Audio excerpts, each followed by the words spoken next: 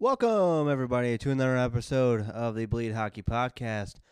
Today, I know for damn sure it's going to be way shorter than the last episode. Um, if that ever happens again with last episode, I'll leave it as it is, but I'll try to edit it to where I'm not having a whole bunch of dead time and I'm just trying to fill stuff in. But But yeah, this one's gonna be a little bit shorter. There's like not much of any news to be made, so had to go and scrounge up some from hockey Twitter. And first off, not NHL news, but the KHL out of Russia. They're having their All-Star game, and one of the coaches for one of the All-Star game teams, Dmitry Kartalnov,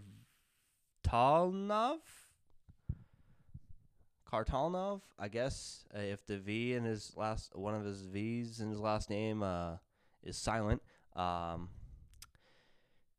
decides to. Okay, so first off, he has the whiteboard that you write your plays that you want to do, and then the other coach is like doing this little thing with the hands and whatever, and then once he stops, the coach gives him the marker. And then decides to just take a big old bite out of the whiteboard. Now, I don't know if that whiteboard was made out of some sort of cookie or cracker or whatever that just had like some sort of, frosting that made it look like a regular old board, but he just takes a big old chunk out of it, and the friggin' the coach, after he gives him the that board, after he bit a big old bite off it, he's like, what the hell just happened? Which in a lot of people on hockey Twitter suggesting that he might be on the old Russian gas, which could be a possibility. And if you want to know what Russian gas is, I'll go ahead and tell you I'll immediately direct you straight to the Spittin' Chicklets podcast and look up the Spittin' Chicklets podcast when they have Tim Stapleton on, and then try to fast forward into listen to the whole episode because that entire episode's great. But if you're just interested in the Russian gas, definitely give them a listen, and then try to get to that portion in the story by Tim Stapleton where he's talking about the Russian gas and his in the locker room, giving it the coaches and not the coaches but the players and the training staff, even getting some of the gas as well. But yeah, I found that kind of weird. Other than that, Niko Mikkola of the St. Louis Blues have been assigned to the San Antonio Rampage. That's mainly just probably so he can get some more games in while the Blues are off until the 27th when they verse the Canucks in Vancouver, as they're currently on their All-Star break right now. And yeah, I don't really see it other than that. Patrick Kane is 1 point away from hitting the 1,000 point milestone in the NHL.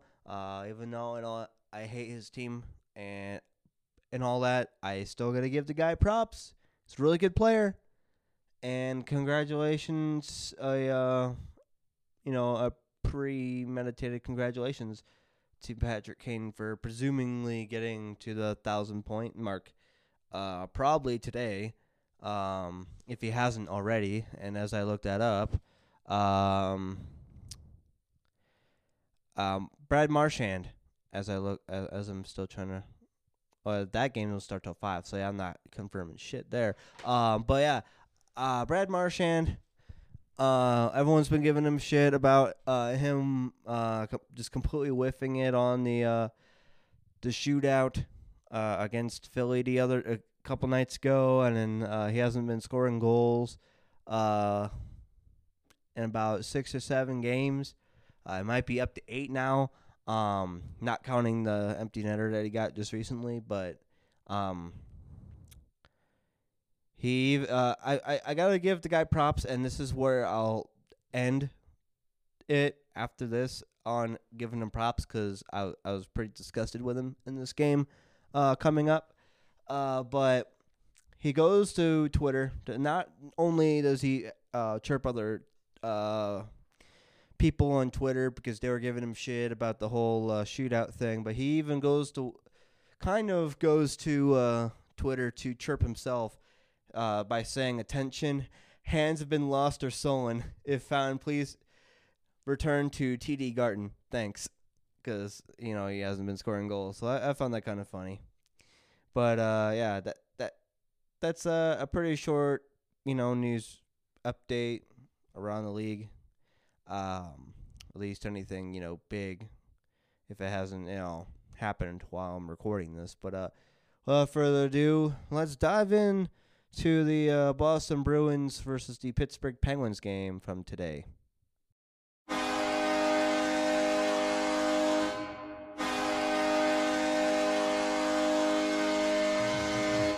All right, everybody. So diving right in here, Bruins versus the Penguins. And for those that haven't watched my ranking the 31 teams by favoritism video, if you're interested into that, go ahead and check out the Easy Hockey Reviews YouTube channel. That's one of many videos that I have on that channel for anyone to check out if they so desire. But also on this format, if I have a goal horn going over into the games of the night portions of these podcasts while I still have it with it, make that a presumption if you already haven't gotten that clue already that that's the team that I'm rooting for in the game that I cover. So in that case, I'm rooting for the Pittsburgh Penguins, obviously. And it's in Pittsburgh. They got the old Stadium Series jerseys. They're all the all yellow ones that they had in the previous one that they were a part of. And then a milestone for the Pittsburgh Penguins organization as a whole. Today is the Pittsburgh Penguins' 600th straight sellout. I repeat that because that sounds quite insane by any franchise to even have that, no matter how good or bad they have been. The Pittsburgh Penguins have sold out 600 straight games. And presuming that includes the postseason, as they went the entire 2010s, not missing a single postseason, and that will yet to be tested this year. But yeah, they've sold 600 consecutive games since 2007. And in that span, more than 10.8 million fans have attended in that time frame. So that's quite insane. Because that arena's probably got a hold maybe like in between 18 to 20,000 people. So that's a lot of people, obviously. And also to put that into some perspective, the Pittsburgh Penguins have never, in that span, went in an entire game, never went a single game in PPG Paints Arena's entire existence without selling out a game. Because since 2007, because that arena did not even exist in 2007, because they were playing out the old the Igloo, or the Mellon Arena, for those that don't know what the Igloo is. So even the bringing the Igloo into it, because the Igloo, for the final 3 years of its existence, also had complete straight sellouts. But also it helps for not only the fact in 2009 they won, on 2008 they went to the Cup and lost, and then in 2009 they went to the Cup and won, and it was also the final year of the Igloo's existence altogether. At least the final year that they played there before they just vacated it and then watched it get torn down. So yeah, that's quite interesting. And without further ado, diving into the game here, The Bruins are 28, 9, and 12. Coming into this game, the Penguins are 30, 13, and 5. First period, we're off the hop. The Boston Bruins waste absolutely no time to get on the score sheet as Patrice Bergeron nets one in at 11 seconds with Brad Marchand and David Pastrnak getting the assist to make it 1-0 Bees. Shortly thereafter, Anders Bjork gives the Bruins a 2-0 lead with 2:02 with Charlie Coyle and Jake DeBrusk getting the assists. And throughout this game, it would appear that the Bruins were getting chippy with damn near everybody, but also in particular Patrick Hornqvist, to say the least. And then David Pastrnak scores an unassisted goal to give the Bruins a 3-0 lead at 15:07. And then when all hope seemed lost for the Penguins early on, in the game, because it's the first period, Dominic Simon brings the Penguins within 2 at 16:34 with Sidney Crosby and Patrick Hornqvist getting the assist. And Crosby, damn near touched every single goal. Had a primary apple on every single goal in this game, at least damn near.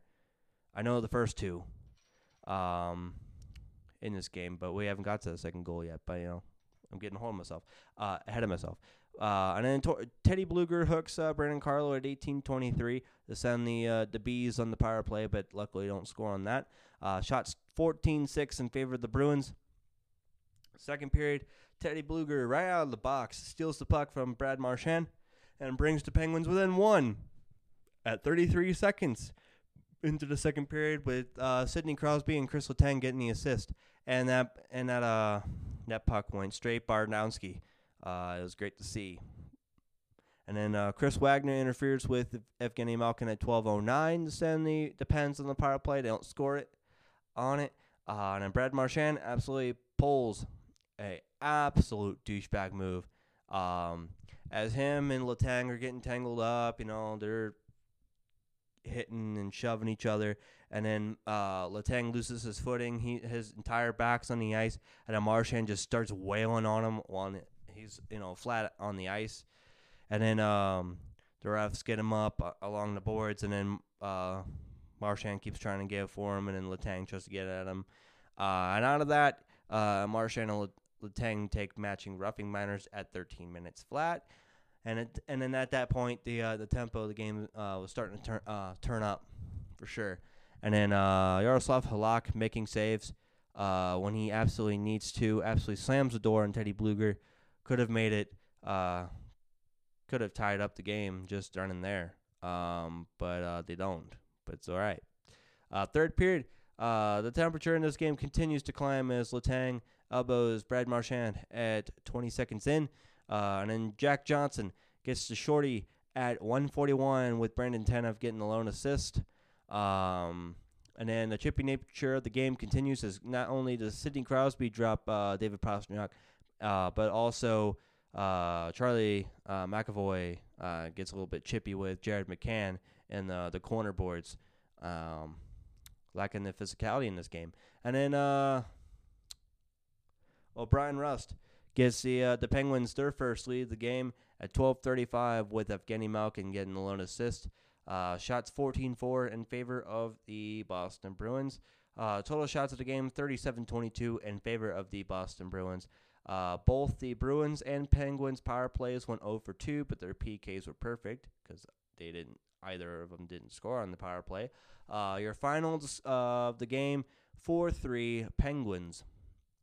Your 3-star of the game, David Pastrnak is your 3rd star, 2nd star Matt Murray, and 1st star Sidney Crosby. Unlike the game against Vegas yesterday, where I repeatedly lost hope, and then they came back, and then they lost in the shootout, at the very least, the Penguins came back, roaring back, scored 4 straight unanswered goals, and won it in regulation, too. So it didn't even give the Bruins a point out of it or anything. So it's good to see that my number 3 team actually came through.